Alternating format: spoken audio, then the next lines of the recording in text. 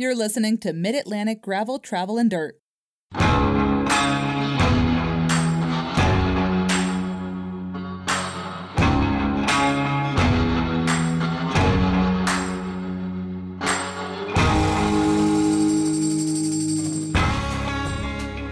Hey, I'm Joey.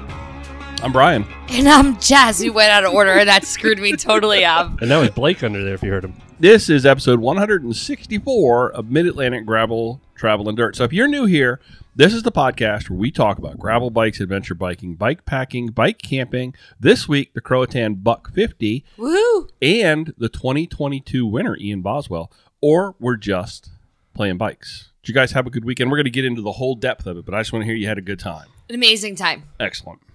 And I want to send a special thank you to Matt Hawkins right at the top of the show here. That was awesome. Mr. Matt, Rich Supply. He did a fantastic job and pulled off an incredible event. But joining us a little later is Mr. Ian Boswell.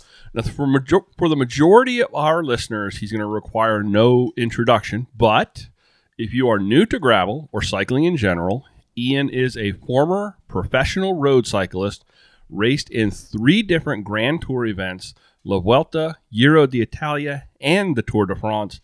Ian raced for Team Sky and Katusha before retiring in 2020 following a 2019 crash in Italy, which left him suffering from long-standing concussion symptoms. Now, although he was offered a team spot with Rally Cycling in 2020, Ian made the decision to turn his attention to gravel cycling.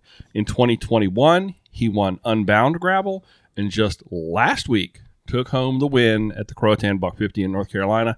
And Ian also hosts his own podcast, Breakfast with Boz, which I've listened to. I think you've listened to. I think we may have all listened to. Which is why we did breakfast tonight before the podcast. In homage to Breakfast with Boz, we had eggs and sausage and hash browns. Excellent. That's not fancy, but perfect. No games today. We are all business, Jess. We are all business. So do you know what else is all business? Cutaway Oh, USA offers premium cycling apparel born in the Blue Ridge Mountains. Cutaway is an industry leader using innovative fabrics combined with clean, bold designs. Make sure to visit their website to see all of the jerseys, bibs, and other paraphernalia that they offer. Check out their website at cutawayusa.com. And when you reach checkout, use the code GTD20 to take 20% off your entire order. Now that's an offer that is a special discount just for our listeners. Jess, let's dive right into Croatan. I want to hear all about Sector 4. Your adventures of the weekend. From start to go. Well, first off, it was a great weekend with my 2 friends. So that was really it was not you two. I saw Joey signaling back and forth, and no, it was not you two. I actually went with some girls this time. Excellent. And it was a really good weekend. Look at the mic. Sorry. You're You're paying attention to Blake. I know it's Blake hard. It's hard not to. Blake is at me. No. See? Mm-hmm. So we started off with, we stayed at an Airbnb. Over on the beach. we stayed like by Atlantic Beach, and which was really nice. I slept in a room with Amanda, and my snoring did not bother her, so that was really good. We did the 60-ish. We did the first lap of the 100, so we did more than the 50 because we did that lollipop in the middle. Which was very long, and the lady told me it was very short, but it was very long. It felt long in that grass. It felt very long in that grass. That grass was the hardest part for me. Sector 4 I really liked, and when we were reflecting on the way home, I said that was my favorite part of the weekend. So for folks that don't know, Sector 4 was sort of the gnarly, muddy, sandy, been just recently dug up section, of course. We'll talk There's a more great about video on YouTube about it. Yeah. Yeah, and that was my favorite part of the weekend. I rode my new bike. I rode my Joey. Chime in what bike I rode. Crux? The 2022 championship bike of Croatan, the Specialized Crux, as we better call it, but it is the Crux Expert.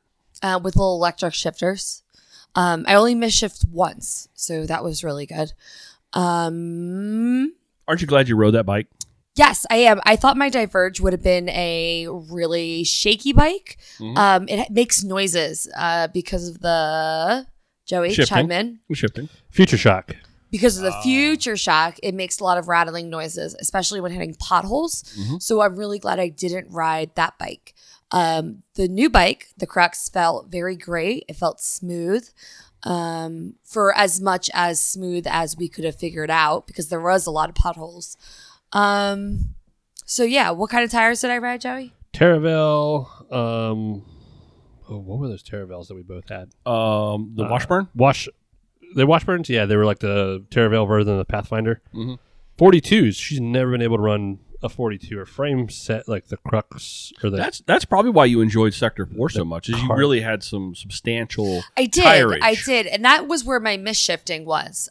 So I shifted wrong. Tell everyone what it did with your shifting.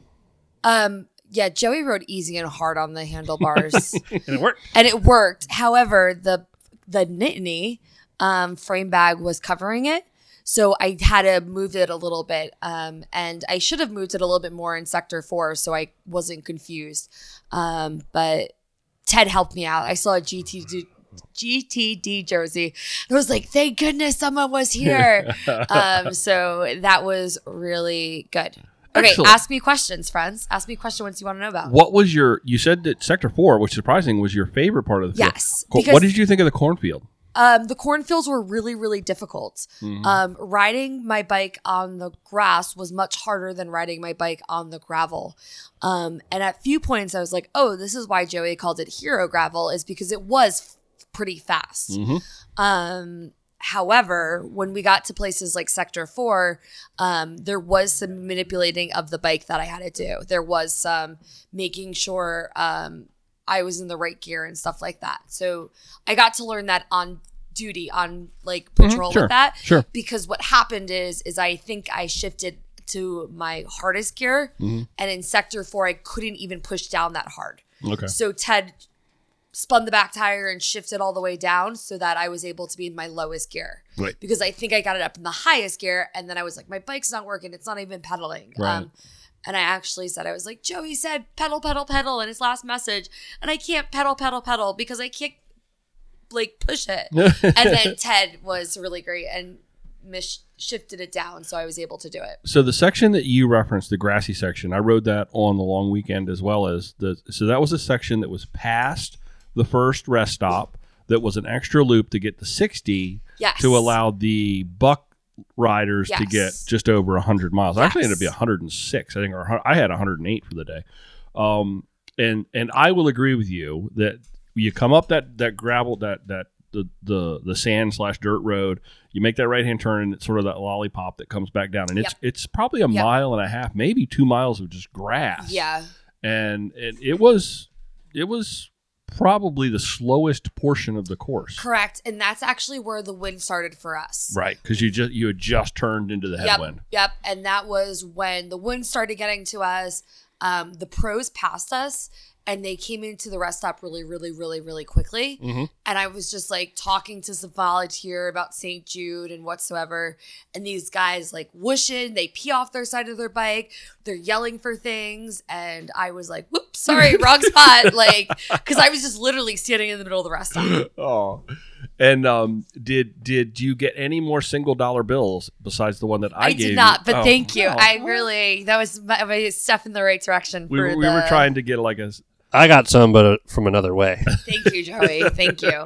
It was great to see everybody there. We could have done the 100. I really could have pushed through it mentally. I could have. But did you enjoy the day? I did, and that's the thing all is that matters. I love seeing you guys come in. Like that was our favorite part. Is we rode our bike. We had a lot of fun. We got to hang out at the party. We got to like get all the I fell in Sector 4, so I was really muddy. I got to get them on off, and then I got to literally sit on a bench and listen to Joey and watch you guys come in, and that was really, really fun. So I know when I got back and you guys were there, you actually had mud like on your face. I did. You were in it to win it. I fell in Sector 4. I didn't fall in a puddle like Amanda did, but I did fall. Oh, Amanda fell in a puddle. Amanda fell in a puddle, and she had like this little rag in her bag. I think it might have been a gator from when we were all running through COVID, and she was like brushing herself off with it, and we're like, just keep going. Yeah. They were nice. They waited for me. I was the slowest one out of the three of them. But they were pretty nice. They just waited for me. At one point I got a little grumpy, and that's kind of when the wind kicked in. We knew we weren't doing the 100. We knew we wouldn't get the time off. So I just rolled with my aftershocks. I put them in, listened to some there you go. listened to some Taylor Swift and Chris Stapleton, and just kind of plugged in for a little bit just to get myself out of my head. Did you guys try to work together in that wind coming back? Did you? We should have a little bit more, and that's what happened. Nadine jumped on a pace line because when you guys were coming in and all in a line, and we were just like out and like riding without being in a line and stuff like that. So we were trying to do that. But the part we tried to do it as was after Sector 4, and there was just a lot of potholes. Yeah. So we were trying to dodge potholes and stay in line and with the wind. But that wind was gnarly. Did the potholes give you any grief? No, I actually liked the potholes. Okay. Because I was like dodging like large craters in the moon. Like, because there was like, when Ted said all I did was dodge potholes for 140 miles, and I was like, I didn't understand. I was like, okay, whatever. But then after I rode, I was like, nope, I really did just dodge potholes the entire time, like trying to get out of. In the beginning, when we all started, we were trying to talk and meet people, and then we were trying to get through the potholes too, and that was too much. I remember when, coming back from the long weekend and talking to y'all and kind of trying to give you a little bit of intel, it was like, just don't lose focus. Yeah. Pay attention to the potholes, Yep. and don't be afraid to use the edges of the road. Yeah, if you needed to. And we did. The edges of the road worked out. I rode with that dog a lot. Did you see the pictures of the dog getting pulled? Trailer, yeah. I read that guy's bio and I was like, wow, he was an inspiration. But we like talked about dogs. I was cheering on Hunter. I love dogs, so Cool. it was a great day. The girls already planned our trip back. That was my next question. It's like, would you do it again? We were all ready to go. We were already planning our trip back, saying what we had to do, especially being so early in the season. We knew that we had to get outside for more miles, even if it was cold out, but making sure we did get out for some miles, just because the gravel was fine. The Hero gravel was fine. But the mud and everything was something I've never ridden in before. So besides training differently, what would you do different for the race itself, if anything? Training would have probably been the number one thing. I wasn't sore. I wasn't tired the next day. Just time. It took me a long time to get through some of the sections. And it also just took me a long time to get through like that flat cornfield and stuff like that. Probably just train a little bit more. That would have been the goal or objective. Now, you did a lot of your training on the Peloton. Do you think that was an issue at all? Or The yes or no? only We part I talked think it about was that. an issue was Joey had my bike set up pretty aggressively. So my handlebars were pretty far down. I definitely want to get a fit for the Crux because it was a little bit more aggressive than I wanted to. Okay. And my lower back, because the Crux was lower, the seat was higher and the bars were lower than my Peloton. Like the adjustments, I know what you mean. it was just more aggressive than my Peloton. My Peloton sits much higher up. It's much more upright, where my Crux was fitted a lot more downright. So the Peloton, you would say gave you the fitness, but it didn't quite prepare you for the feel of the bike. Correct. Yeah. Okay, And okay. that's just something, I mean, I never rode that bike before. Even my Diverge, I think, sat a little bit higher up than my Crux did. But that was my first time riding the bike. So it was just, it was a shot in the dark if I was going to be able to do it or not. Yeah. Well, I did. Was there anything else you wanted to? I do want to say that the Crux is a lower, more aggressive style bike than the Diverge. Well, yeah. Yeah. So. And it's things that, I just wouldn't have been able to do because I didn't have the bike. But that's also what's going to allow you to have that one bike. I mean, you're going to be able to. That's going to be a fantastic road bike as well as. I was so glad I had gravel bike. gears in some sections of that road, especially the cornfield. The cornfield was the hardest for me. Yeah, and it was tough to pick lines through the cornfield too, because unlike Sector 4, where the lines over the course of the day evolved and were very apparent, the cornfield had just tracked everywhere. Yeah. And you really kind of had to, you weren't sure what was going to happen. And that's why I liked riding behind the dog, because the dog's base was really wide. Mhm. So when the dog was riding through Sector 4, I was like, I'm just going to stick behind this guy and keep going in his lines, because that's what. See, that's what you do. That's smart. Yeah. You just pay And attention. he blocked a lot of the wind. Yeah, excellent. And even though after the halfway point, he wasn't there because he just did the 50, it was really nice to talk to him. He was a really strong rider. The dog was super cute, so. That dog was ready to go at the start line. It was amazing. He had his goggles on and he was so cute. barking. You could tell that dog The knew a hero race of was the day. He knew the race was coming and he wanted to get in it. Yep. So I did the long weekend. I went down with, I went down with Ted and Larry was there, and we went in on Wednesday and then spent Wednesday night at the track, and then a whole bunch. There was 11 folks that did the long weekend. Myself, I already mentioned Ted and Larry, Ashley, Charles, Jamie, Jose, Justin, Mark, Michael, and Rob. All these folks took on the long weekend, which ended up to be 70 miles from the Speedway out to Flanners Beach, and then 70 miles back. And then we all did our various and assorted distances on race day, but everybody actually did do some distance on the race day. It was hard. It was fun. And I would definitely do it again. Now, Matt asked us, this was the first year where he's kind of offered this front-end bike packing adventure trip as ahead of the race. And he asked us he was looking for some feedback. And I'm not really sure quite yet what kind of feedback I'm actually going to give him, because I thought it was going to head in one direction.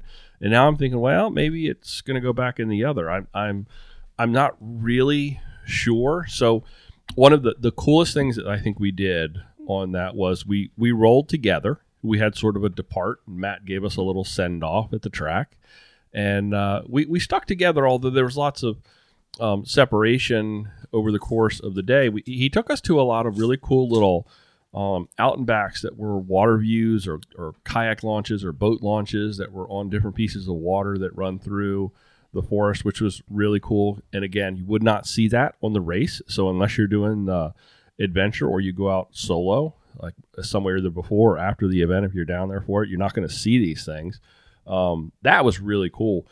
But we went to Harris Teeter on the way out in New Bern, and that was our dinner. That was we talked about a lot of different ways to do it, whether it was going to be packing food out and cooking there, which I think some folks actually did do. I was thinking about DoorDash and some pizza in. But then we saw that the Harris Teeter was just a couple of miles off course, so we all rolled up into the Harris Teeter, and everybody, I think, pretty much went. And we basically invaded that Harris Teeter, which was fun, getting food and then kind of hanging around. It was very dirt baggy. It felt very dirt baggy, and it just was really unique and different. The campground at Flanners Beach, on point, great showers. I always judge a campground by the quality of their showers, and that one was really on point. Nice quiet campground.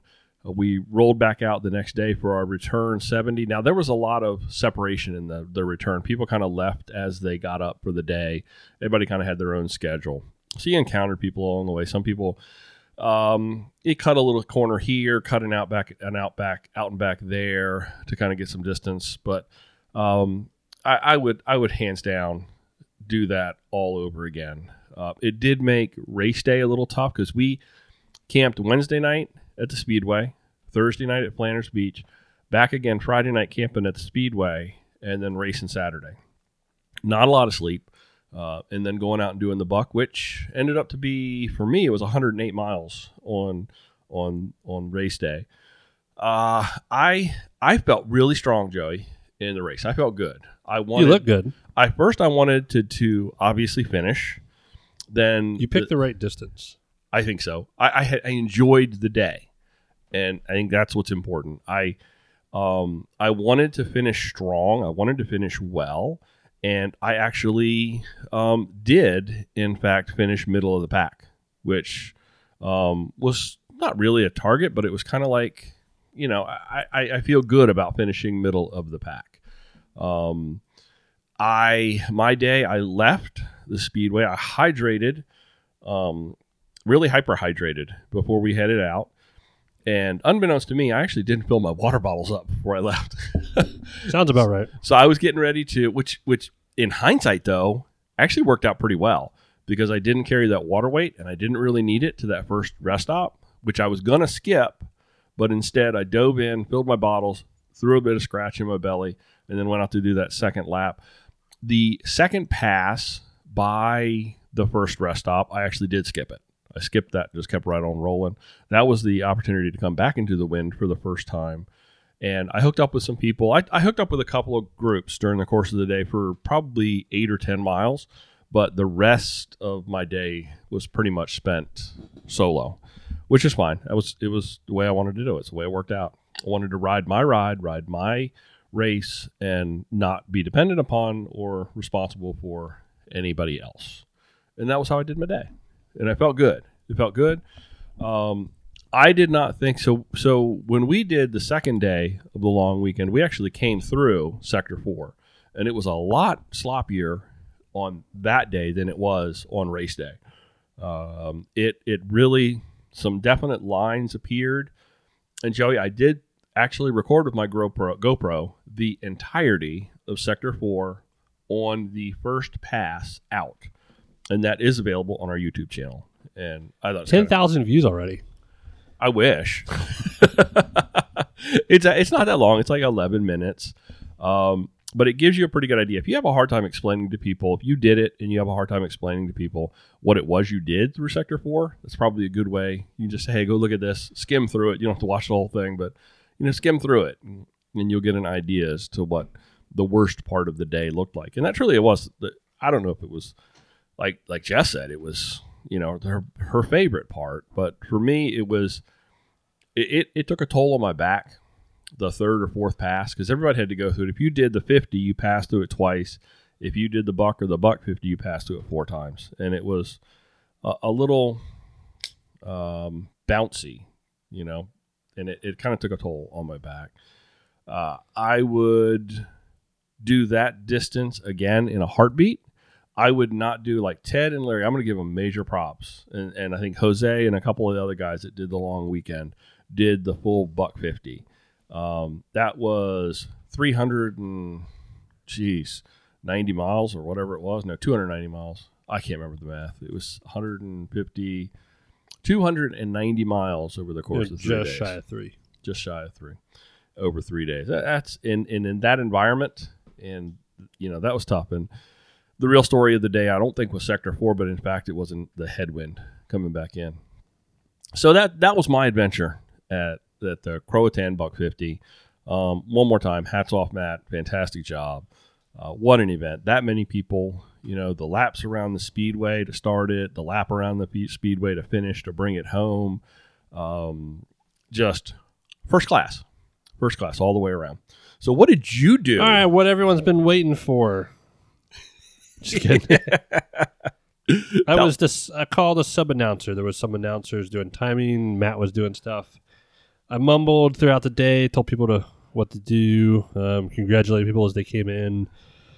Was terrified. I was great until I kind of thought about doing the finish when it might be a sprint finish, and I know what Dylan Johnson looks like. I know what Mr. Ian Boswell looks like. There was another guy and some of the flow guys. And I go to Matt, and Matt's doing 1,000 things, and I felt horrible. I was like, dude, I don't want to butcher the finish line when you got these big names at your race. Like, true that. It's like, I'm good everywhere else. It could be easy. Thinking back, it could have been very easy, honestly. But I did have Matt come over for the finish line. Yeah. When the top 3 came through. Because they were duking it out, and I was like, all right, I don't want to just mess up who's coming across the line. Who came across the line? It was Ian, Dylan, and William, or what was the third place guy? I actually got to look his name up. Like Matt posted, he's a full-time banker in Charlotte. That's wild. It's wild. And he crossed the line with those two. Also, I could have cheated a little bit because I guess the timing people, when they come in the track, everyone gets caught. Like the time people would have known, so I could have been like, or at least I know those two, and Yeah. Anyway, You could hindsight. Hopefully Matt lets me do it next year. I had no idea what I was doing. Never done it before. You did a great job. Got crispy.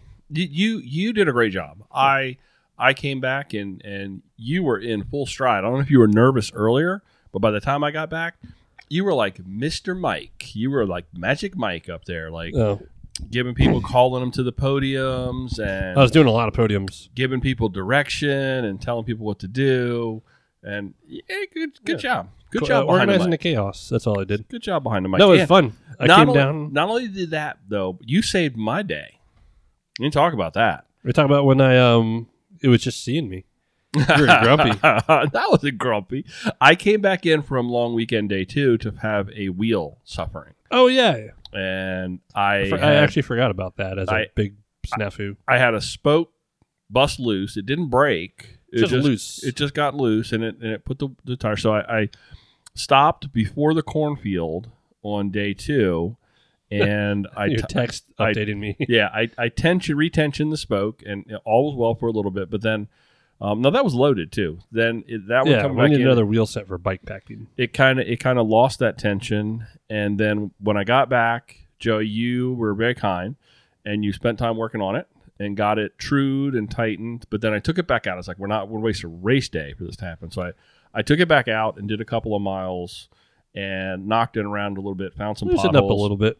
And it loosened, but then you pulled your Funny wheel. thing is that bike wasn't going down. Just the Tricross. So glad that it did. It was literally like loading up because I got a late start because of fog on Friday. I'm like, in case I do ride Sunday or someone it's like basically if someone needs something, we'll use my cone and we'll rob the parts. Didn't think the whole wheel set would go. Well, it saved my bacon, so to speak, and I thank you for that because and kudo to the Otso Warrican with the sliding dropout. Didn't have to mess around. That seemed like it was a fairly straightforward. Oh, I was pretty buzzed when I did that too. And it was dark. Yeah, it was dark. So thank Otso for helping a drunk bike mechanic in the dark make a nice, clean, simple wheel swap. And it worked beautifully all day long. Not just, a wheel swap's easy, but flipping the flip chip and then sliding the brakes were no need to tweak anything. It was just ready to go. Drivetrain was solid. Somehow our spacing is the exact same. I didn't have to adjust the rotor because I was like, all right, I got to adjust the derailleurs, rotors, different wheel sets. No, everything was perfect. Perfect. And it was, what it comes down to is that flip chip did the trick. So my text updates real quick. There's some, I won't read them all, but at one point I got, the grid is brutal. You asked me for chain lube. It's like, okay, live lube, the grid is brutal. And I said, I brought some down. He said, right on, the sloppy stuff is kind of rough. Not much of it. Then I get, no good mechanic that could true wheel, LOL. I said, how far away are you? I said, I'm fine. Had a spoke come loose. Tightened back up. The other tension, it seems fine. We only had 12 miles, and it's road, I think. And it wasn't. That was Sector 4. Every time I look at your location, you just get further away. It says, this wheel feels blank, but I'm only 4 miles out, so it's the only thing I can do. I'm finishing today. And that was it, too. It's like if I wasn't going to be able to ride race day because I had a wheel problem, and I didn't know what you had back at the Speedway. And everything, I came in clutch with the trailer. Yeah. Trailer was nice. The trailer was on point, having all that space to kind of like call lock home. bikes up, and we needed to sleep in there. Keep them out of the rain because we did actually have a little bit of rain. Drain the night before. Who likes getting on a soggy bike? Yeah. So kudos. Great job all the way around. And I want to volunteer next year. I told Matt I don't think people realize how much work. Oh, it's a ton of work. What I would very much like to do next year is come back, ride the long weekend, and I can work it.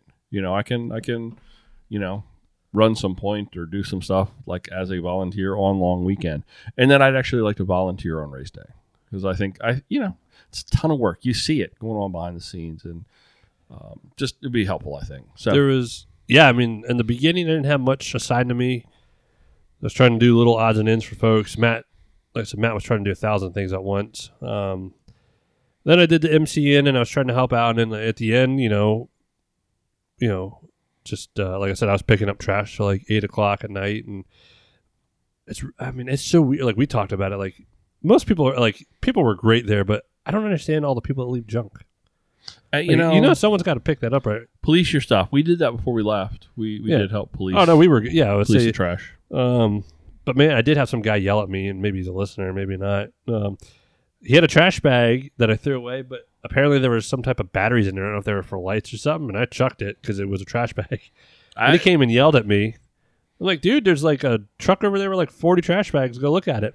So we had such an opportunity to meet so many people. We met a lot of people. And longtime listeners, people we call friends that we never even met. First-time callers. Ron, Dustin, all the outsider dudes. Ashley was, I guess, got into it because of us or got into Croatan and stuff, and he lives there. Yep. Had no idea. Listened to us and jumped on the long weekend. I mean, as a new cyclist that hadn't even, and he actually, well, I'm gonna save that, but he actually shows up in this podcast a little bit later as well. But so many people. The outsiders were rad. Yeah. They kept me rolling through the day. So many people we want to have now. Also, support your race photographers. There were race photographers on course. Bruce Buckley, a couple others, I think. But go over there and buy your pictures, buy your photos. You'll find them. Look through them. You'll find them. You're probably in there.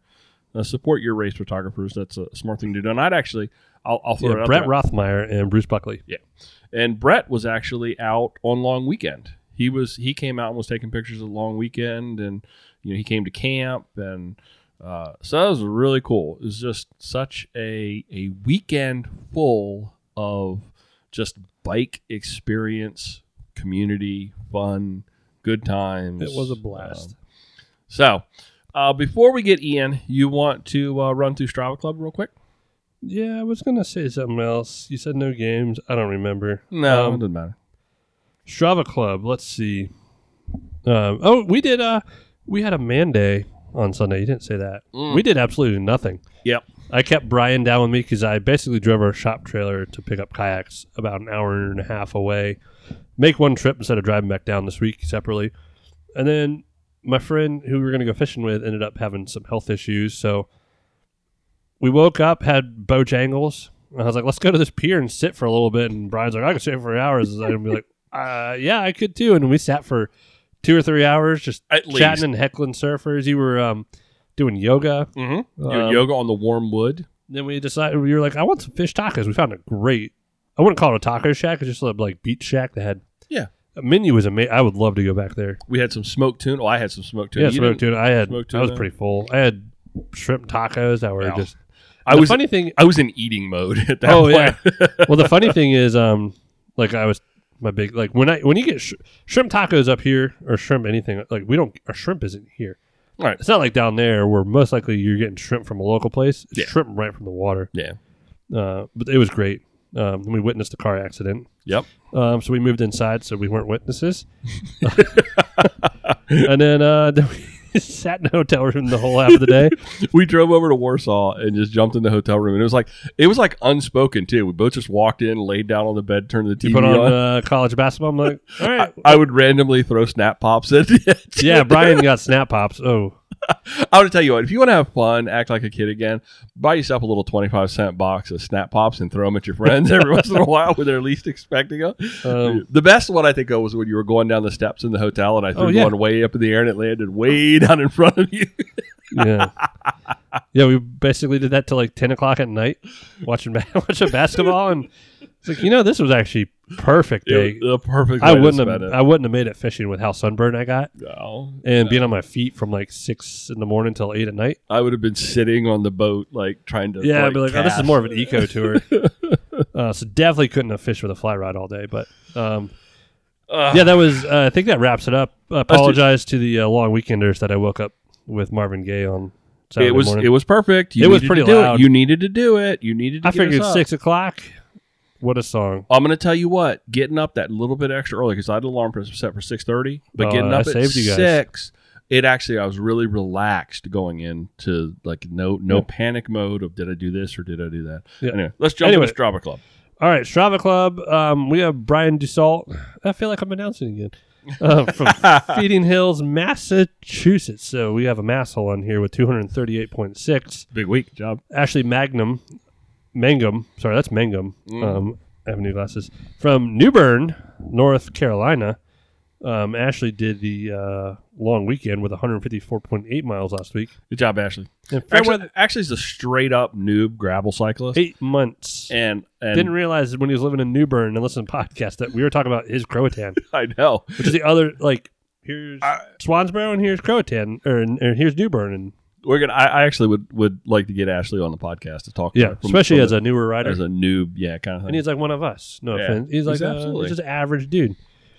Average is what I saw. Averagely cool. Mm-hmm. Fairweather Steve from Austin, Texas, with 241.3. What's his name? To break into the top 100, it went up a lot. A lot. We were at 126.9. I don't think we moved anywhere in membership. I think once I get all the outsiders in our Strava club, which I want to be like the outsiders. They were cool. They're cool. They're so they cool. had great beer from Fishtown. They had beer with their own club on it. That's cool. Did you get the can with the habanero? Yes. Oh, that beer lit me up. That beer, I drank it. Was only 4.5%. Maybe it was 5. Oh my goodness, it had a bite. We had some good beer. So Dan from Jubilee, Strava Club, yeah. Dan from Jubilee brought us Jubilee Farms. Mm-hmm. Dan came down and volunteered. Didn't even ride a bike. Just came down. No, he rode Friday. He rode a little bit of the course. But he brought us some bourbon barrel aged stuff he's creating, and it's a low alcohol count. It is. You usually get a beer like that. It's really thick and heavy. Mm-hmm. Oh, it was delicious. It was a right balance of flavor. I told him at one point, I said, "There's only one thing wrong with this beer. My glass was empty." Yeah.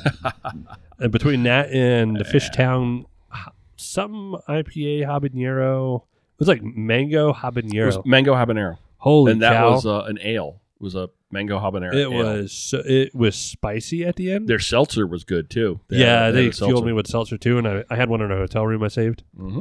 That's good. Solid crew. I would go to any bike event with them. Absolutely. Yep. Met Pat. Pat came up. He's like, this is weird, but I'm Instagram friends with your wife.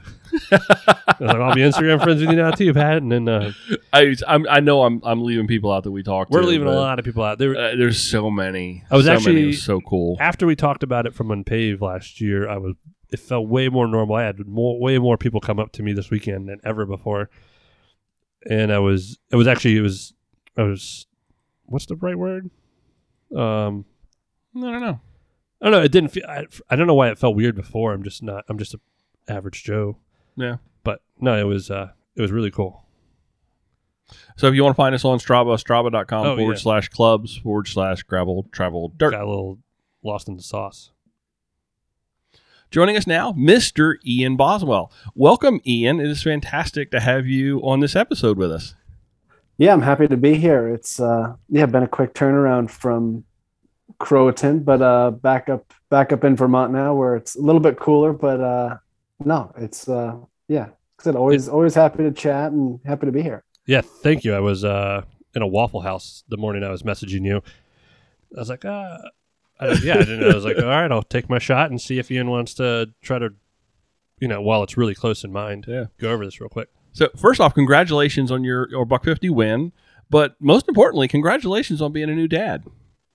Thank you. Yeah, both a lot to celebrate recently, but no, it was the first time we'd actually traveled with our daughter, and surprisingly, that's probably the biggest victory of the whole week coming down was that she didn't cry on the flight down or back.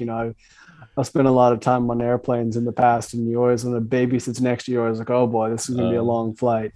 Now that was she's the real champ of the weekend. December baby, right? My daughter just had my first granddaughter born in December, so I'm right there in that sort of same window of time, and I'm doing granddad daycare right now. During the days. Yeah, she was December 3rd or December 21st was her birthday. So it was also nice for her and my wife to get down. I'd taken 2 trips prior to coming down to North Carolina, out to California and Mexico. So I'd seen some sun so far this year, but my wife and daughter hadn't seen much sun yet. So they were super happy to get down there and spend some time on the beach. That's cool, man. So you're up in Vermont, and we want to spend some time talking about the Buck 50. But before we get there, I'd like to spend just a little bit of time talking about you. Now, you grew up in Oregon and found your way to Vermont. How did that happen? Yeah, I grew up in Bend, Oregon. Great place to be raised and ride bikes and be outdoors. And by the time I was, 18, I spent a year down in Northern California and then moved over to Europe when I joined Team Sky. And so I'd periodically head back to Oregon just to visit family and whatnot. And my now wife, she was out there after college. She's from Vermont. She was out in Oregon just after college, and we met at a bar. And yeah, I knew always wanted to live somewhere with a little bit of property, and kind of just settled on Vermont. Cool. And tell us a little bit about farm life. What's farm life like? Oh, sorry. You're good. I picked up a lot of pollen down at Croatan. It's still in my throat. I did too. Yeah, it's. I mean, I grew up in what was a smaller town, but it's grown a lot in Oregon. And I always really, I guess, growing up in the West, you always like have this. I mean, at least I did, like this desire to maybe not be a cowboy, but to have some land and have a tractor and all that. But yeah, moving to Vermont, I was kind of like able to make all those dreams come to life. And my wife, she also has a lot of those skills, gardening, and got 20 some odd chickens and a dog and a bunch of apple trees. So it's sometimes a bit over my head just with like all that I'm trying to do with racing and traveling. And, I know the pandemic was hard for so many people, but it was like such a great time for myself and my wife, just because we got to be home and like take care of everything. And we got all these other projects started and off the ground. Now, any goats? Not really thinking. No goats. We would love to get some livestock at some point, whether it's some goats, maybe, I don't know, some cows, some pigs. But at this point, we just don't have the time for it. So that's something I've always wanted. One thing at a time. Goats seem to fascinate. We spent some time at an Airbnb up in Connecticut, and it was a working goat farm. And the goats would actually come in the house. It was the most bizarre thing, but also really super cool to like go down in the morning and there's a goat in the kitchen. It was just strange. It felt very New England to me. It just felt very New England. Yeah. What's the gravel scene? Now, the gravel scene in Vermont is hot, right? I mean, you guys got it going on. Yeah, I mean, the crazy thing about Vermont is like almost 70% of all like main roads are unpaved. So even like we live on the corner of five different roads and they're all dirt. Just because the weather here in the winter, especially, the roads, deteriorate so quick if they are paved. So they just keep them dirt, and it's easier to grade them than it is to pave them, and it's cheaper in the long run. Right. So there's been like a long-standing culture of, I would say, gravel riding, although the gravel here is actually fairly similar to Croatan, pretty smooth, pretty buffed out. But, people who have been riding bikes for a long time here, they've been riding gravel essentially forever, because oftentimes the dirt roads are a lot better than the paved ones. And yeah, there's been some, kind of long-standing events up here that have, built a big name. And obviously, there's some decent riders up in this neck of the woods as well, with Ted King and whatnot. But we got a lot more climbing than you do down in North Carolina. And it's hard for me to not get, 1,000 feet of climbing for every 10 miles, which is the polar opposite of Croatan. But, we also have long winters, which, you spend a lot of time riding indoors or skiing or doing something else just because, we can't really ride year round here. Yeah, I led a tour up through in New England, went through Maine and Vermont, New Hampshire, and I went up to scout it. It was a fall leaf peeping kind of a tour. It was a 3-week leaf peeping tour. And I went up to scout it, and I came back and I talked to a lot of the folks that were going to do the tour. And I said, now you got some thicker tires on your bike. That's what you're going to want to bring. And I had one tri-bike actually show up, and that was the roughest 3 weeks that she, I think, had ever endured on a bike. It was tough. That was the wrong bike for the wrong location. So do you even own a road bike anymore? Or that's a dumb question, the way I said that. No, it's funny. I do, but I almost never ride it. Even today I went out and did a little hour ride, but I just rode my gravel bike, and the roads right now, it's like mud season, which is like probably the worst season to be driving, even worse than like ice of winter, just because like you get these deep ruts and like it's still frozen 18 inches down, but it's just wet mud on top. But yeah, I mean, I just ride my gravel bike all the time just because it's also more comfortable, especially on the dirt roads, and especially even on the paved roads where you have frosties and cracks, just a bigger tire. It's like, I mean, I'll still ride my road bike once in a while, but I would almost say that I probably would never ride a tire less than a 38 millimeter again, just because it's so much. It just feels safer as well, just having a bigger tire. Yeah. So now the story of how you landed in gravel is really kind of a story of angst and triumph, quite frankly. And it's been quite the journey. Can you feel like you can share a little bit about that? So some of our listeners, our audience is a lot of mid-pack, back of the pack, and new gravel cyclists. So they may not know that backstory. Yeah, so I raced professionally on the road. I guess since 2013, I joined Team Sky. Prior to that, I raced on Livestrong, which was like one of the better kind of American development teams. And I signed with Team Sky. Spent 5 years with them, and then 2 years on Katusha. And the whole time I was living in Europe, racing on the road. So I did all the 3 Grand Tours, the Giro, Vuelta, and Tour de France. And then in the spring of 2020, I had a really bad crash and had another concussion, which was a series of multiple concussions. So I didn't race the rest of that year, and kind of throughout the summer was deciding, what am I going to do next? I kind of felt like, I don't know if I want to go back to living that lifestyle, because you just put yourself in so much risk, racing down wet mountains in the Alps. It's like you have to hold the wheel in front of you, and got to the point where I decided that I wasn't going to race professionally on the road anymore. And, I had a good connection with some folks at Wahoo Fitness, which is based down in Atlanta. And I said, hey, they're a growing company at the time, and like, we're looking for someone to kind of take over and start kind of managing a lot of our athletes and, team relationships. And I had no degree in marketing or in, any sort of business. But yeah, they kind of, threw me a Hail Mary and said, hey, like, we'd love for you to kind of take this on. And I started that January 2020. And kind of as the season got started, obviously I was going to be going to events anyways, just different events that Wahoo partners, including, Croatan. And I still, I guess kind of backpedaling here a little bit, but through 2019, from when I crashed in March, I slowly through the summer, like, started riding my bike a little bit more, but spent a lot of time, just recovering and trying to figure out, like, am I able to ride again? Do I feel safe and comfortable riding again? Later that summer, I actually went down to UNC and saw some doctors there, because they have a really good concussion facility, just with, a lot of the football players, NCAA sports players that they see. So yeah, I, took this job with Wahoo and, kind of fell in love with riding my bike, because I wasn't all of a sudden being told that I had to ride my bike. It was more like, cool, I get to ride my bike, and I love riding my bike, and it makes me feel good. And, I get to meet new people, and kind of reshuffled like my perspective of what cycling is. For the longest time I was doing cycling just for myself, just to go fast, to be the best I could possibly be, and, making all sorts of sacrifices to be the best. And then I just kind of took a step back, and, I was like, oh, like, people just enjoy riding, of all speeds, all bikes, all levels. So just through my role with Wahoo, I was like, I'm going to be going to these events anyways, which, gravel was kind of just really, it was already big, but it was really taking off.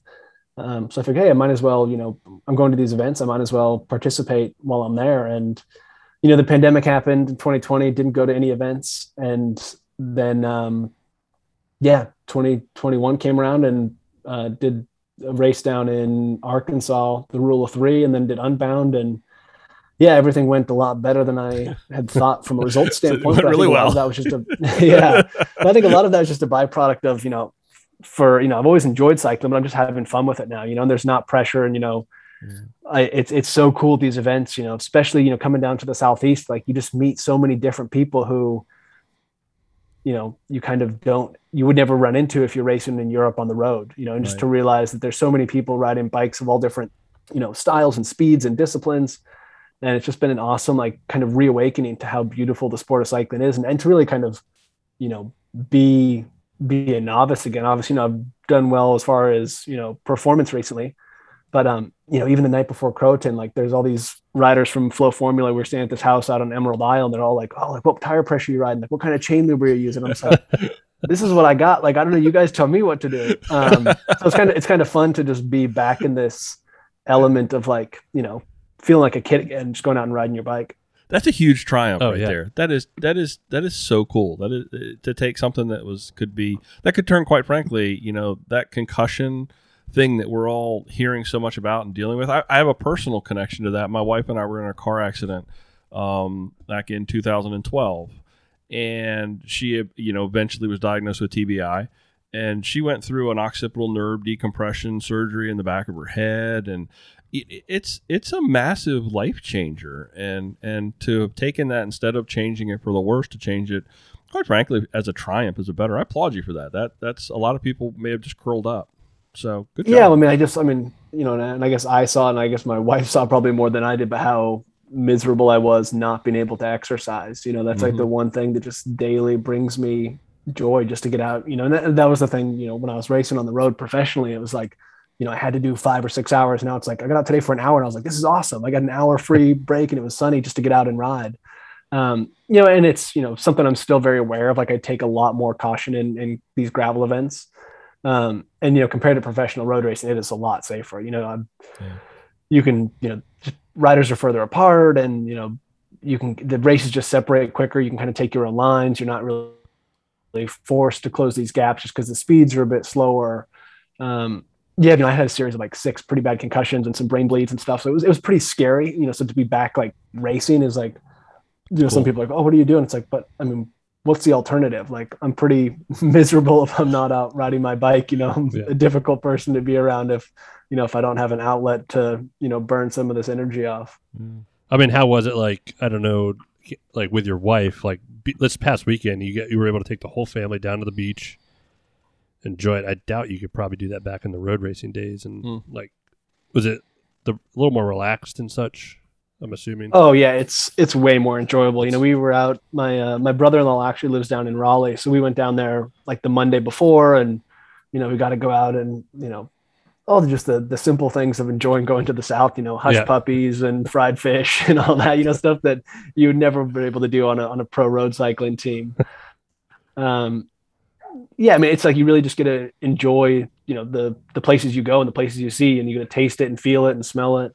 And you do that a bit when you're racing professionally on the road, but it's, you know, like I said, I get to do it kind of in my way now versus, you know, with a team, you know, you travel the world, but you're kind of in this bubble. And all of a sudden, you know, it's like, you know, we've rented the minivan, we got to drive around and we got to, you know, see all different places, you know, the before and after Croton, you got to go to the beach and put our daughter's, you know, feet in the water. And it's just little things like that, that you also feel just like a normal person. You just happen to also still go to this bike event, but you can make it more of a kind of a holistic experience rather than just, you know, going there for myself to do my thing.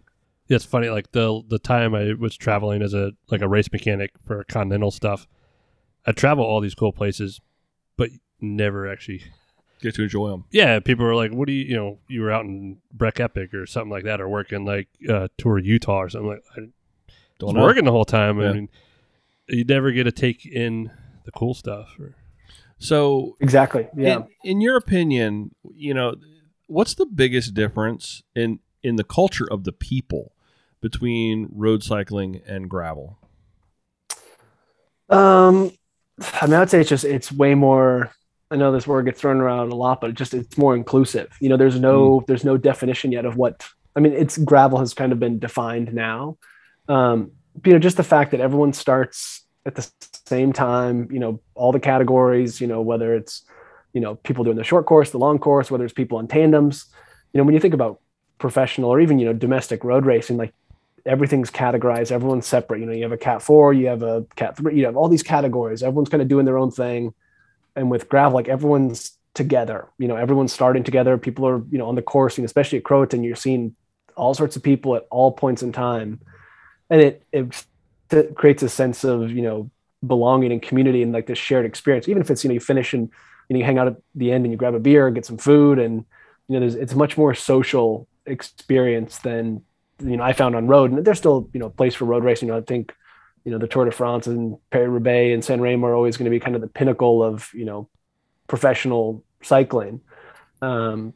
But it's cool that, you know, so many people of all different, you know, abilities come together for these gravel events. And it's just also more relaxed. I mean, it's so cool that, you know, there's less rules in place. You know, there's no, even at Croton, you know, I was expecting us to, like, you know, probably just blow through most of the aid stations, but everyone was pretty cooked and it was pretty hot. So it's like this communal, like, discussion of like, hey guys, let's all stop here. Let's fill up on bottles. Like, you know, we'll all kind of get rolling when everyone's ready. And not yet. I don't feel it. I'm sure it will come, but like where people are trying to like take advantage of situations like that. And you get a lot of that professional road racing. Everyone's trying to like stab each other in the back to, you know, get a foot forward. And, you know, at the moment in gravel race, it's very much like, cool, like we're all in this together. Like, you know, we'll all stop, we'll all refresh, and like, you know, hopefully the best person or the strongest person wins at the end. That's cool. And the fact that, you know, I did the long weekend.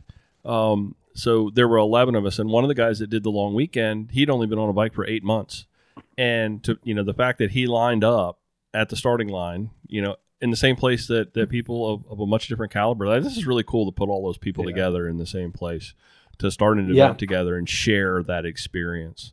So do you think you're finished with professional road cycling, or is that going to someday in some way find its way back into your life? No, I think I've ticked that box. I'm still a huge fan of the sport, probably more of a fan of it now than I was when I was racing.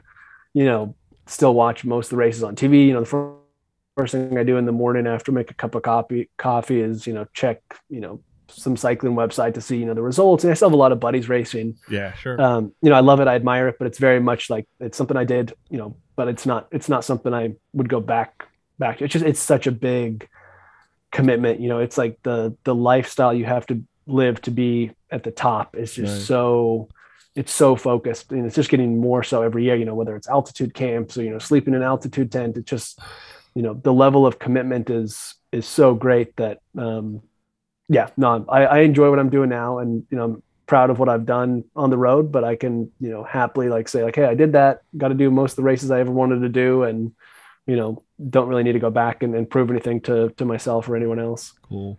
So now that you're wrapped up and enjoying, I wouldn't say enjoying, I mean, it's blanked out on that one. Now that you're wrapped, I mean, so training wise now, and you have a newborn. So how did you get ready with I guess Croatan was your kickoff for the season. How was your winter and prepping, especially living in Vermont?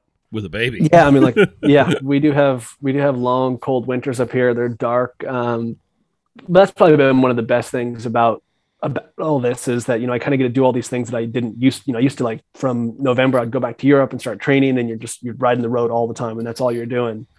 So I do a fair bit of, backcountry skiing or cross country skiing. I'm also fortunate I work at Wahoo. So, I spend a lot of time, I wouldn't say a lot of time volume wise, but probably compared to most people who live anywhere else, indoors, just riding on this program called System. I can jump on in the morning, do a 45-minute workout, maybe do a 45-minute workout at night, and just kind of really just stay active. My goal through the winter is just to, stay fit enough that when, warmer temperatures come, or when I get to go somewhere warmer, I'm able to put in a big block of training. So I went out to Southern California in early February for a week. And then 2 weeks before Croatan, I was down in Mexico with a buddy, just kind of randomly. And Colin Strickland came along and we did a 4-day bike tour down there. Cool. I mean, like I said, it's funny because my mindset of being a professional road rider is so much on the consistency of these big, hard training miles and a super regimented program. And all of a sudden I'm just doing what I feel like when I have time for, and it seems to be working. It's what your body's responding to, probably more than anything. I mean, it's your body's going to tell you what it wants to do, and what level you want to be at, and it's going to get you there. Yeah. And I'm also having fun with it. It's like when I get to go out for a ride, I enjoy it. There's plenty of times when I was racing professionally on the road, and you just get through a workout, and it's your job and you're just trying to do it. Versus now it's if I got, 2 hours to go sneak out for a ride, I love doing it. Or if I get, if the weather's nice early season and I get to go out for, a long 5-hour ride, I'm so happy I get to go out and do that. Like I said, I've fallen back in love with riding my bike, which is, such a kind of a rare thing for someone who's been doing it so long. I have plenty of friends who retired from pro road racing and just didn't want to touch their bike again. So I feel fortunate that, I stopped at a time when I still love riding my bike. That's awesome. I think one of the best things I've heard in a while was that it was one of your podcasts was your recap for 2022, or just not recap, the start. It was the first episode. You were up all night with your newborn, and you told your friend you were going skiing, but instead of you slept for an hour or something. Sounds a little weird, I'm a stalker, but you were I don't want him to wake up, and you guys went skiing it was so early. You didn't want to bail on him. Yeah. And you just chugged away with it. So that was pretty good. Yeah. I mean, that's the other thing is when you're racing on the road, you're so focused on your recovery. And obviously now, I'd love to be able to sleep more and take more naps, but anyone who's got a newborn, you realize you can't always do that. And my windows of time to exercise is limited, so I make this winter, I did do a lot of backcountry skiing, which means I wake up at 4 a.m. and I'm on the mountain by, 6, skiing. I'm back home by 9, so I can be back in time for work calls. Yeah. But again, it's just that I think, one thing we probably all underestimate is like the psychological, bump you get from exercise. And like, I can just get through a day so much better having woken up at 4 a.m. and done some exercise. And if I woke up at 8 and just, didn't do anything, I just feel like I grind through the day. But if I can get up and get out and get some fresh air and move my body, I just feel so much better throughout the day. So before we switch gears and talk about the actual race, can we do a bike check on the winning setup? That's what I want to hear about, because I wasn't there when you came back in, so I didn't actually get to see the bike and everything. What were you riding? How was it set up? And yeah, this is the first race I'd done on. Last year I rode the Specialized Diverge, and then this year, which is the bike, it's got the Future Shock, which is like 20 mils of suspension up front, the headset. It's more of a slack geometry. It's a great bike. Was first and second at Unbound last year with myself and Lawrence Tandam. But yeah, I guess it was October, Specialized came out with the new Crux, which is, traditionally was their cyclocross bike, but they've adapted it to be more of a gravel race bike. And this is my first race on it. It is freaking light. It is a weapon. It feels a lot like more like my road bike than any gravel bike. Nice. So it was my first time racing it, which is, a good test. And that's, part of the reason, I know we'll speak about Croatan, but there's not many races that are 150 miles. So it was like a great event to come down to. Like, cool, I need to test my equipment here because, I'm probably not going to do very many 7+ hour races between now and Unbound. So let's give it all a try. All SRAM, running the Access group set now. I do have a 46 tooth chainring up front, which most people aren't running something so big running one by, especially in a flat race. If you're going that fast, like you need that big chain ring. 1044 in the back, Revol wheels, Revol handlebars, Specialized Pathfinder, 42 tires. People always ask me what tires I ride. I always ride the same tire. Like literally, like from Unbound until the end of the season last year, even at Croatan, I had the same, not just the same style of tire, like the same tires. I just keep putting sealant in them. And people are always like messing around with equipment. I'm just like, just buy this tire. They're maybe like you can get them on sale for like $45 a pop. They last for. I'm a Pathfinders rider. Absolutely. Yeah. That's the tire of the podcast. Yeah. They last forever, and they're great for puncture resistance. They're fast rolling. Had those tires on, then I've got my Wahoo bike computer. Last year I ran the Rome a lot, but now I've been using the Bolt, which is, kind of a more smaller, sleeker bike computer. Okay. Still decide what I'm going to use for Unbound, but that's the biggest thing with a lot of these, gravel events now is a lot of them are, Croatan did a good job of marking the course, but a lot of these events, people don't realize they're, Unbound. There's no course marking. So you need to like really dial in your bike computer. And that's one thing that, I spend a lot of time doing training, just like I'll make a route and just practice, what sort of level zoomed in do you want to be to the map screen? Because, some people, they're too zoomed in and the turn comes up too quick, or you're too far zoomed out and like, you can't see the turn in time. So just little things like that, like using the events to practice, obviously Croatan was a big event, it's like all kind of building towards Unbound again. So using events like that to just kind of practice and test things out. Well, no, I would not have thought about, the subtleties of the level of zoom on the bike computer actually being such a factor. That's cool. Yeah. Well, you think it really depends on how many roads are in your area. And then also, how fast you're going. Obviously, if you're moving slower, you can probably be a bit more zoomed in, but if you're moving at 20+ miles an hour, I tend to find, usually around 1,000 foot zoom in is usually what I run it at. Just because you can see what's coming up, and, especially at a race, there's times when you turn into a crosswind, you have a climb, so I'm not a tech person, but I'm always flipping through my pages, especially if it's like a hillier course, to see like, do we have a climb coming up? Do we have some turns coming up? It's super important to know, what's coming up. Bike question real quick. It's actually my wife went from a Diverge, and her first ride was the Crux this weekend. And hearing her describe it for the first time tonight was a little, I don't know, it was different. She actually preferred the Crux over the Diverge. Yeah. For certain stuff, and you could put her on anything, and she'll just ride it. Yeah, it was pretty cool hearing a lot of Cruxes down there, and then seeing you win on a Crux. That's cool. Lori was on her Crux for the first time. Yeah, my boss was on hers, but on your Crux, I believe it. I know you have a chain guide on the front. It almost looks like a front derailleur for the average. Everyone else, I mean, most people looking, but that is a chain guide, right?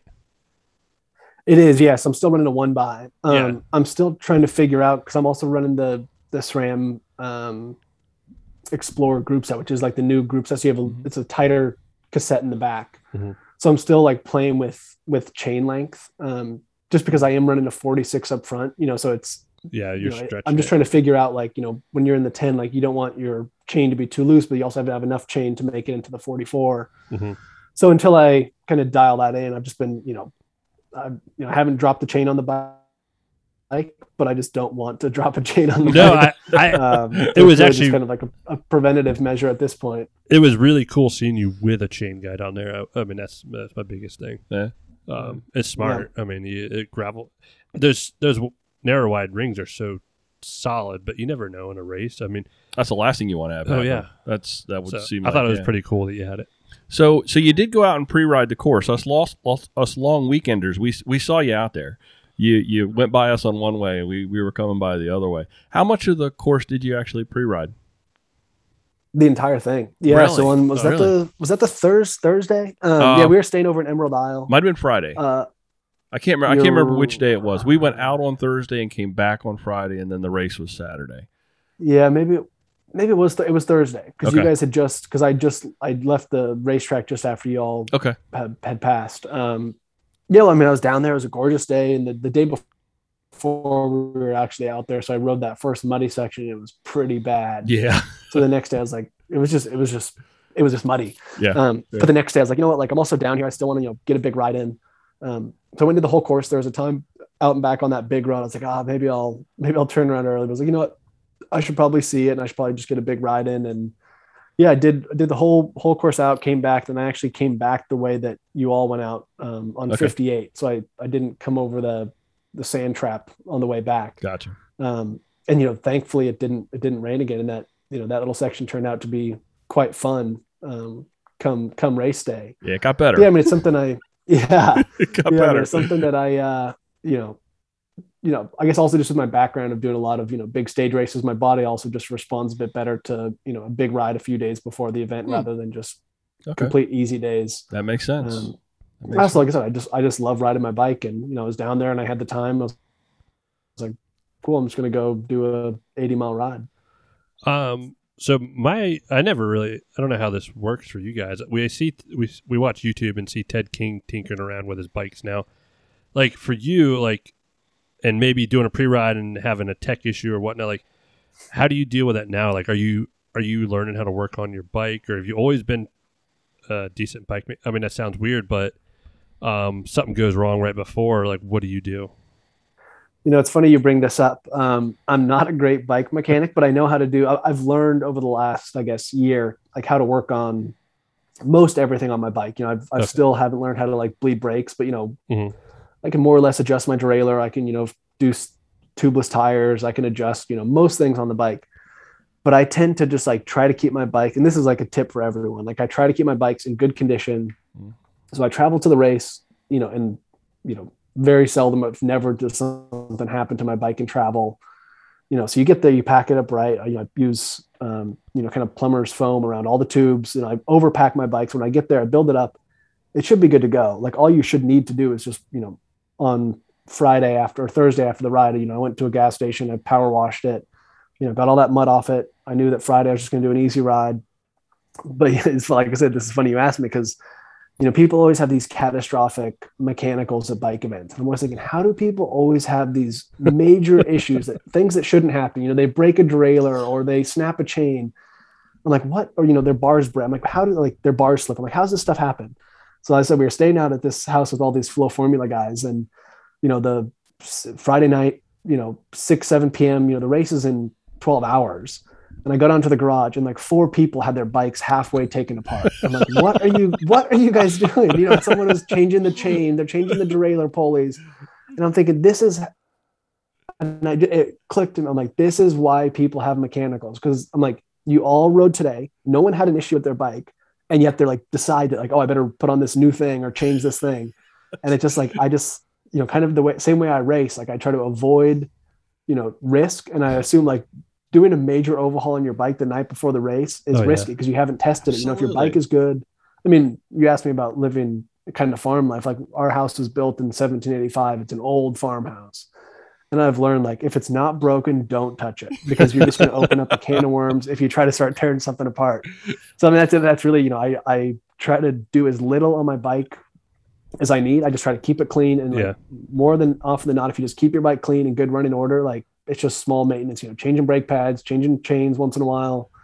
And that's pretty much it. Other than that, sealant in the tires, just keep it simple. And especially before a race, like, unless you have like a lot of confidence in your mechanical skills, even then that's when you're going to forget to tighten a bolt or to, do something crucial. Just like, I just advise people the night before the race, your bike should already be good to go. Like do that stuff 2 days before, pre-ride it and don't touch it. Because I always see people, always hear stories of these horror stories. I'm like, how did that, someone was setting up new cleats on their shoes. I'm like, that is a horrible idea before a 150-mile race. You're going to have a knee injury. Your cleat bolts are going to come loose. Like your shoes were fine yesterday. Just ride the same shoes. Don't touch it. So my bike, I actually did on Friday for the long weekend on the ride back in. I hit one of those potholes loaded, and it untensioned a spoke, and I had all sorts of issues. And thank God for Joey, who brought a spare bike and actually had a set of wheels and threw them on my bike. So I was actually able to ride on Saturday. I worked on a lot of bikes Friday night that I shouldn't have, but same thing. Joey's a strong, buzzed bike mechanic. I give him all the credit in the world. All right, let's take a look at race day. What's pre-race breakfast? Is it always the same, or what's it look like? Yeah, I work with this company actually who's from out in Oregon called Picky Bars. They make this awesome kind of mixed oatmeal. It's got like chia seeds in there and nuts, and they have this one called Trail Mix Fix. It's got chocolate chips in there. So I always make it the night before, because a lot of these events you're waking up early, so I'll make it the night before with hot water, pop it in the fridge. So I wake up and it's pretty much good to go. So a big bowl of that, couple cups of coffee, usually an apple. And then, that's pretty much my breakfast before every race. Sometimes I'll throw some peanut butter in there or something like that if it's around and I'm feeling like it. And then just staying hydrated, even starting the night before, just drinking a lot of electrolytes just to almost kind of hyperhydrate and, kind of get into the race. Like the first hour or so, I feel pretty horrible just because I've eaten so much the night before, and for breakfast you're just so pumped full of carbohydrates and sodium. It's an eating contest. Kind of. It takes a while just to kind of like burn through all that excess carbohydrate, but you need it. Come into the race, that's when you're happy that you ate all that extra food the day prior. You got any little pre-race habits, practices, superstitions, anything that you kind of got to do before the day? Not really anymore. When we used to race in the World Tour, we used to have like a team bus, and we all had like our own seat on the bus, and I used to always buckle my backpack into the seat. I don't have a team bus anymore. So no, and all these events are so different, whether how you get to the race or do you ride there, but no real secrets or superstitions or, rituals or traditions I do before. Just try to keep it consistent.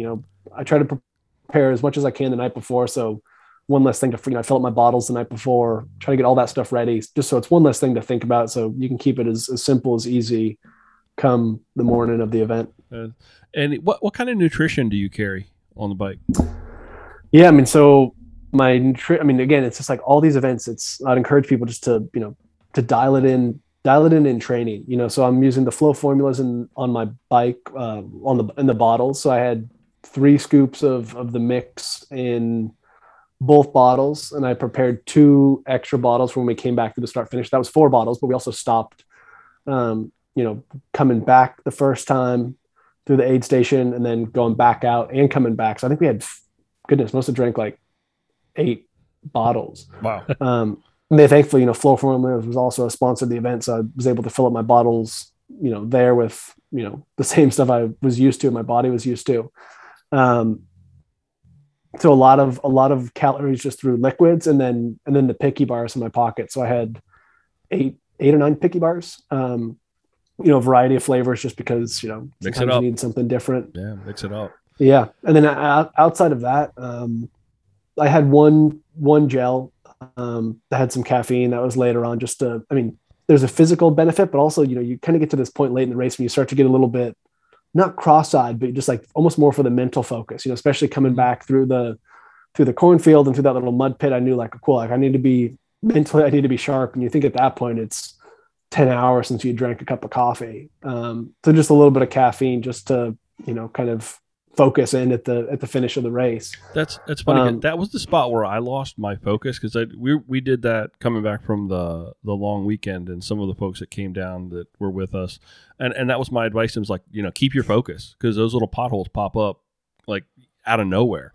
And coming out of the cornfield, there was that one little section that was kind of sandy. It was a little bit more of like a swale, like a kind of came down and went back up.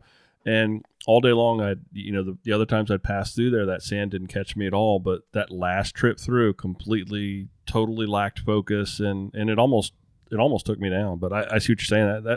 That focus, and that little bit of caffeine can kick you back in. I also have this weird habit of I always also carry chewing gum in my pocket, which is weird. I sometimes just get bored, and so I'm just like, I'll pop in a fresh. I mean, it's also maybe it's like a refreshing like thing. Like you're eating all this, drinking all these sugary drinks, and you're eating all these, bars and stuff. And so sometimes I'll just pop in a piece of, some like Winter Fresh gum, and it's like a bit refreshing. Just kind of it wets your mouth, and it's kind of just cleansing. I can see the minty thing too would really serve to kind of like open you up, kind of like get you going. Yeah, maybe a little bit. I mean, also like sometimes I just get bored.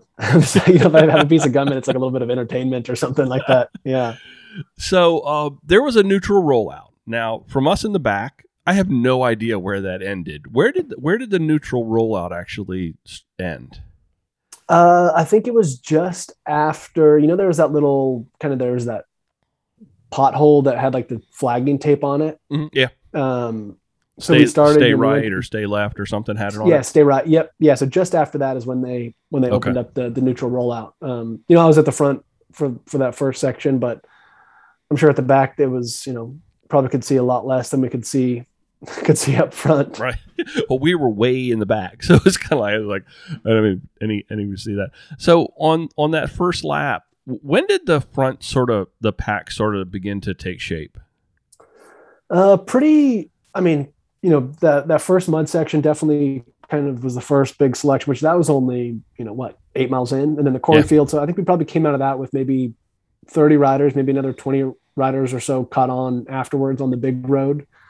And then there's that little lollipop that we did out at the end. When both Dylan Johnson and I kind of pushed it through there with another guy, was I think Logan.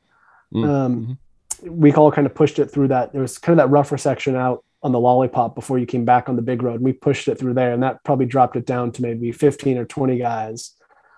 And then kind of every time, coming back through the cornfield and the mud section again, it seems like all these kind of decisive points is when you kind of make the race hard, because it's harder for people to, close those gaps. And it's kind of when people become exposed, because especially coming back in from that whole loop, it was so much headwind, people could just kind of sit on and follow. And it was crazy. And I spoke to Hawkins the other day about this. It's such a fast course, but it's also, because like you think about if you're on a climb, like someone's going 12 miles an hour and someone's going 6 miles an hour, you're doing double the speed. Mm-hmm. But if you get dropped at Croton out of that front group and they're doing 22 and you're doing 19, you're not that far behind. So like if the front group slows up a little bit, like you can kind of catch them, like you can always see them.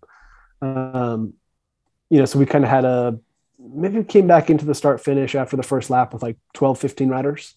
And then it kind of shrunk again, going back out. You kind of have that mud and cornfield section in pretty quick succession between coming back in and then going back out again. Was it difficult to come sort of back to the start at the speedway and then turn around and go back out? I know a lot of people that I talked to were like, that was it maybe it's a mid-pack, back of the pack kind of thing, but it felt like it was like almost they were a little demoralized coming back to the start where they began and then having to turn it back around again. Yeah, the first time coming back, I was like, really, we have to go back out and do this again? I was joking with the people in our group, like, we should make like some award, like, let's do a sprint for the finish line after the first lap, and if you win, then you don't have to go do it again or something. Yeah. Because I mean, you think it's, you're already, I think we were probably already 3+ hours in, which is still a long ride. Yeah. And to think like, wait, we have to go back out and do all of that again. And it was getting hotter and it was getting more windy. Yeah. And it's just like, okay, we're halfway there. You're still, that had got ways to go. The other half of the day, I mean, Sector 4 and the cornfield were one thing. And then I guess the other story of the day was the wind. Headwind coming back was rough. Did that impact you guys at all out on the front? Not really, I guess, in the sense, so heading out for the second lap, I mean, it went a lot faster for me mentally because the group was smaller. So it just feels, I'm just very cautious about like not trying, not taking risks that I don't feel comfortable with, not crashing. As the group gets smaller, you can be more, you can see more. It feels a bit safer. You kind of know everyone's riding style. So once we got out to that lollipop the second time and we had, I think, 6 or 7 riders, I knew that like, that was going to be, we were going to all come back to the cornfield together, just because coming back in with that headwind, like, it's really hard to drop someone just because you get such a big draft, especially the speed's higher. It definitely played a factor, but, Dylan Johnson kept trying to ride hard before we came back on that lollipop. And, I guess I have more of a road racing background than him. I was like, I didn't say this to him at the time because I didn't want to like give away my strategy, but I was kind of like, dude, like, don't attack these guys because you're going to discourage them from helping us. Like, I want as many people as possible going back towards the cornfield just to help us pull, and he was like trying to like attack and make the group smaller. And my thought was like, cool, let's milk all the cows dry before we attack them. Like, let's get everything out of these people because I don't want to pull just me and Dylan and one other guy all the way back. With 4 other guys chasing you 20 seconds behind, so you have to stay on it. If you can use, it sounds bad, use them, but if you can use the energy of everyone, also everyone's going to get back quicker. So just trying to keep, trying to like almost encourage the group to be like, hey guys, come on, like, let's just keep pulling through. Just knowing, with that wind, it was going to be a slog coming home. So I tried to not do too much attacking out there. Any issues facing the oncoming traffic from the mid pack when you're turned around? You're obviously out in front. You're turned around and coming back, and then you've got riders still coming at you. Well, maybe this is a question for people who are in the mid pack, and I'd love to hear this. The second time we had very little. The first time we had a little bit coming back through the mud section, and by that point there was kind of like 2 distinct tracks. And we always try to do our best job of like letting people know like, hey, we're on your right or we're on your left or we're coming through. And I always feel like such a jerk. Like my race isn't more important than the person who's just going back out for their. I feel like everyone paid an entry fee. Everyone's here together. Everyone's trying to have the best day possible. So I feel like a jerk, like, hey, on your left. But I also don't know. I also sometimes get the impression that people love that. Like they love seeing the people come flying by like, wow, they're already almost done. It's hard for me. I got a huge kick out of it. I got a huge kick out of it. And the fact, and I actually learned something too.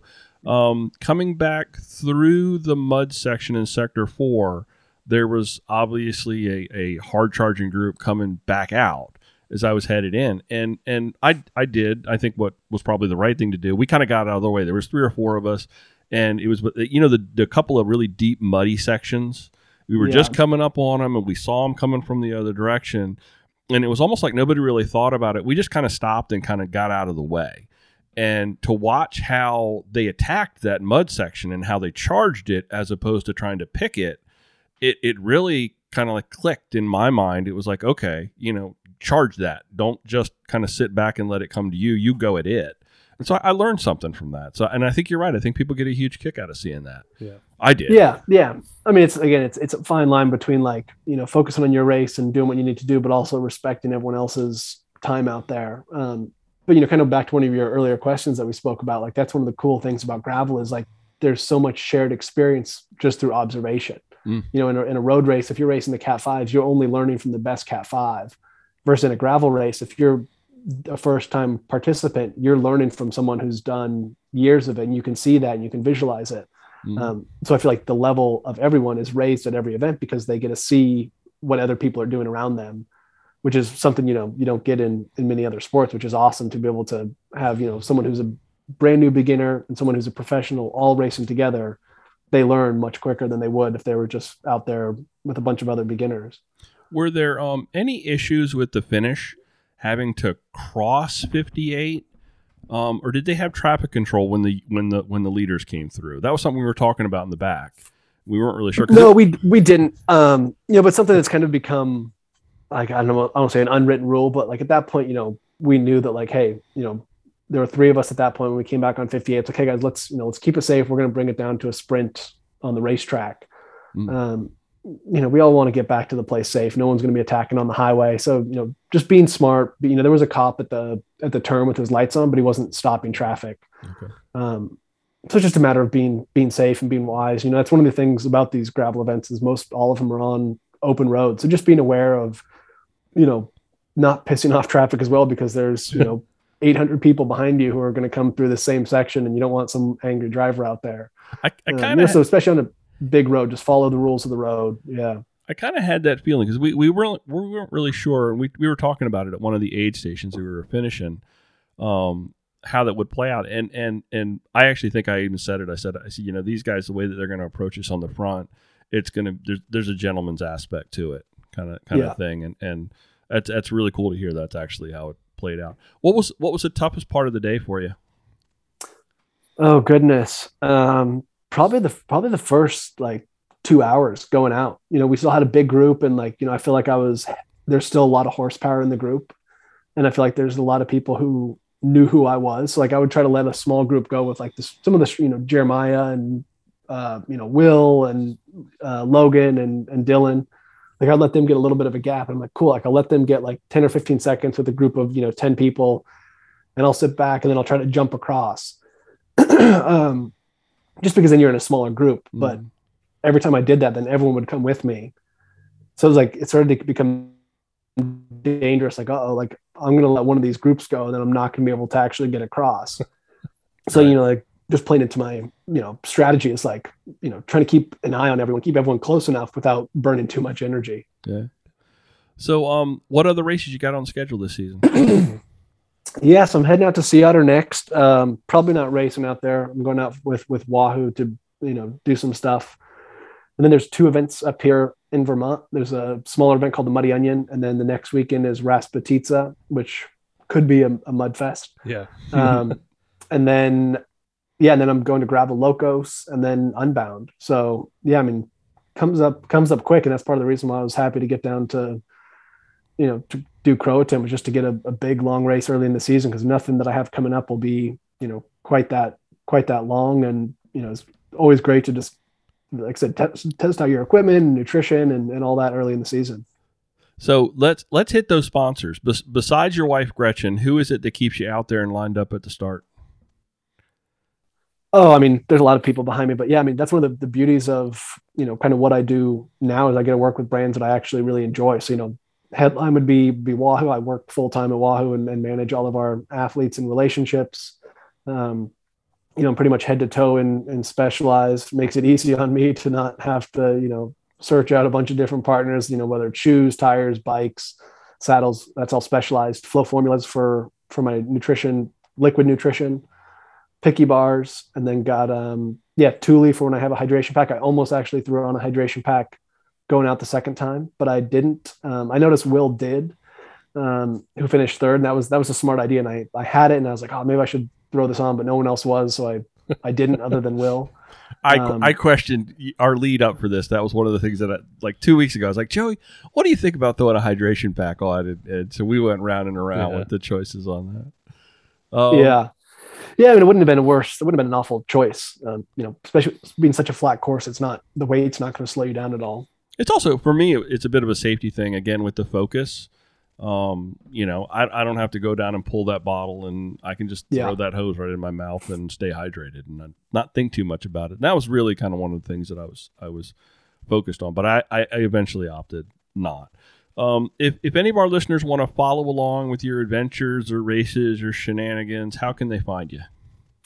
Yeah, so Instagram, I think it's Ian_Boswell. And then I also have a podcast of my own that Joey mentioned. That's called Breakfast with Boz. You can find it anywhere where you get your BOZ, not BOSS. There's someone else who's the boss, not me. And then, that's pretty much my 2 main kind of social distribution platforms would be Instagram and the podcast that I do. We'll put links to all that in but yeah. the show notes for our listeners. They'll be able to find that pretty easy just by clicking it. We got some good videos on the Wahoo channel too. Yes. Kind of. Yeah. There are some Frontiers videos Those are at Wahoo's YouTube Yeah. channel, and hopefully more to come later this year. Now that trainer season's over, it's on a loop on our TV at the shop. Yeah, The Frontiers. Awesome. No longer Zwift. I will. Yeah, finally. But I will say in preparation, we did do breakfast for dinner tonight before this, Mm-hmm. just to Ooh. As just to homage. try to impress you a little bit. I don't know. Yeah, it was just What'd you cook? we kept it simple. We did eggs, hash browns, and sausage. I didn't have time to make anything complicated like waffles or anything, but just enough to get off work and be here in time to do this. Joey and I have been sitting together one night a week for just over almost three and a half years. 3.5 years now doing this, and Wow. it's just enjoyable. And you enjoy doing your podcast. It's obvious as well. Yeah, it's great. from Besby, and I'm also a listener. And it's really cool. And I think that in YouTube, I think YouTube's been a great influencer because there's some really, really high quality content out there for the world of gravel. Yes. Yeah. Yeah. Listen, Ian, thank you for joining us tonight and recapping that. We've kept you a long time. Our last little bit, and I hope you're going to stick around and join us for our this or that's. We're going to throw a couple of things out there, and you make your choice. Explain yourself if you like, but you don't have to. I'm going to toss them over to you first, Ian. Then I will give an answer, and then Joey, you're up. Does that sound good? Yeah. First item on Croatan, Sector 4 or that finishing headwind? What would I prefer, or what Sure, would I? sure. I'd say Sector 4. Yeah. I enjoyed that, especially the more it got kind of buffed out. It was kind of like, I don't know, Yeah. like riding the cobblestones in Roubaix or something. I also would go with Sector 4 because part of it for me, that finishing headwind, you had the tailwind going out to that second aid station. But the whole way out, you're just watching those people suffer coming back into that wind. Yeah. It's like this future vision of what you're going to have to deal with. So I'm going to go with Sector 4. Joey? I had a microphone in my hand for 10 hours. I just got to live vicariously with that. Okay. So Second item on this week's a bed and breakfast or a chain hotel? Bed and breakfast. Always, yeah. I really enjoy meeting people, and especially when you travel to different areas, just speaking to people. Yeah. And I like the quirkiness of some random bed and breakfasts that you'll find. Yeah, I'm right there with you. I'd much rather do the Airbnb than the chain hotel. Although the chain hotel sometimes has its appeal because you don't have to social. Sometimes you don't want to like interact with people, so it's super easy to just like sit in a room like we did on Sunday, Joey. oh yeah, we were in a hotel Sunday. We just checked out. That Totally. I wouldn't have stayed in solo. So I would definitely go with bed and breakfast. Bed and breakfast. We're in a Yeah. bed and breakfast town down here too, Yeah. so it's Absolutely. Yeah. where we live. And paying homage to breakfast, the third item, bacon or sausage? Bacon, yeah. Always, and I don't know why, but like if I'm to order a breakfast sandwich, I'd always throw bacon on it. Also, bacon's versatile. You can have it pretty much Do any anything meal with of the day. You can throw it in salad. You can throw it in a soup. You can put it on pasta. It's pretty universal. It's funny. I will go. I obviously bacon. I mean, we actually have done some things where we try to see how much bacon we can fit into different styles of frame bags. I would definitely go with bacon, but when I get a breakfast sandwich, I tend to always go with sausage because it's like feels more substantial to me. But actually, if I could get a sausage sandwich with a side of bacon, I think that's the winner. Joey? There you go. Well, like sausage patty sandwich. Yeah. We had sausage links tonight. It was Only good. because bacon would have been a mess. Yeah. As far as a 10-minute, 20-minute dinner, but Yeah. I'm gonna go bacon. Bacon. Yeah. Hey, bacon's a winner. Bacon. I see more bacon on some of these gravel rides that depend on the atmosphere of the aid stations and stuff. Yeah. Bacon can also fix your tires, so Yeah. that's good too. True. True. Last item, and this is a very Ian specific, being a part of the Tour de France field or winning Unbound. Oh, I mean, I guess I never expected to do gravel. So it was my childhood dream to race in the Tour de France. So there's a lot of like nostalgia with having done that and just been there. And, it was such a childhood dream, but there's been a lot of, winning Unbound was awesome. That's a hard one. That's a coin toss. I mean, I would say it probably would have to fall to Tour de France just because it was such a childhood dream. Yeah. Kind of working up from that since I was, first saw the race, and goodness, when I was 10 years old, to finally make it there was like such a, personal accomplishment. But cool. Yeah, winning Unbound's a close second place. Cool. I obviously can't speak to either one of these things. So Yeah, I will flip it to just like watching the Tour de France or actually riding in Unbound. And I would go with riding in Unbound any day of the week. Joey? Yeah, I would say that's an experience I'm not going to. Joey did DK in 2017. Yeah. Nice. The experience itself, you're just not going to replace or have something like that. Yeah. I'm going out and doing Gravel Worlds this year. It's going to be my like one big Midwest thing. I think it's a long ways. Midwest for us. is different. It's cool. Yeah, I'm excited about experiencing that. East Coast is the best coast, but yeah. Well, it's about time for Wes to shut this thing down. Yeah. Ian, thank you so much. I told you for 30 joining us. minutes, 40 minutes max, and we're at an hour. We're at an hour. So we've taken so that's much all right. of your time. Tell your wife thank you. Yeah. Not a problem. Yeah, she's dealing with our daughter, who maybe you've heard crying in the background, but It's okay. hopefully she'll be sleeping. She'll be sleeping by the time I'm done. We get dogs barking, and My dog and wife are at Yeah. dog it's all class, good. so. It's all good. Thanks everybody for listening to this episode of Mid-Atlantic Gravel, Travel, and Dirt. If you enjoyed the podcast, maybe consider joining our Patreon family. Joey, how can folks get in touch with us? GravelTravelDirt.com, and our Instagram is MidAtlanticGTD, and Ian just gave his credentials a little bit ago. We'll put links in the show notes. Yep. Mid-Atlantic Gravel, Travel, and Dirt, folks, is recorded this week from right here in Joey's kitchen in Solomons, Maryland, all the way up to a goat farm or chicken farm in Vermont. Thanks for riding along. Until next time, do good, be nice, go slow, respect others. Love you. Bye. Love you. Bye. Thanks, Ian. Thank you. Thanks, guys. Thank you so much.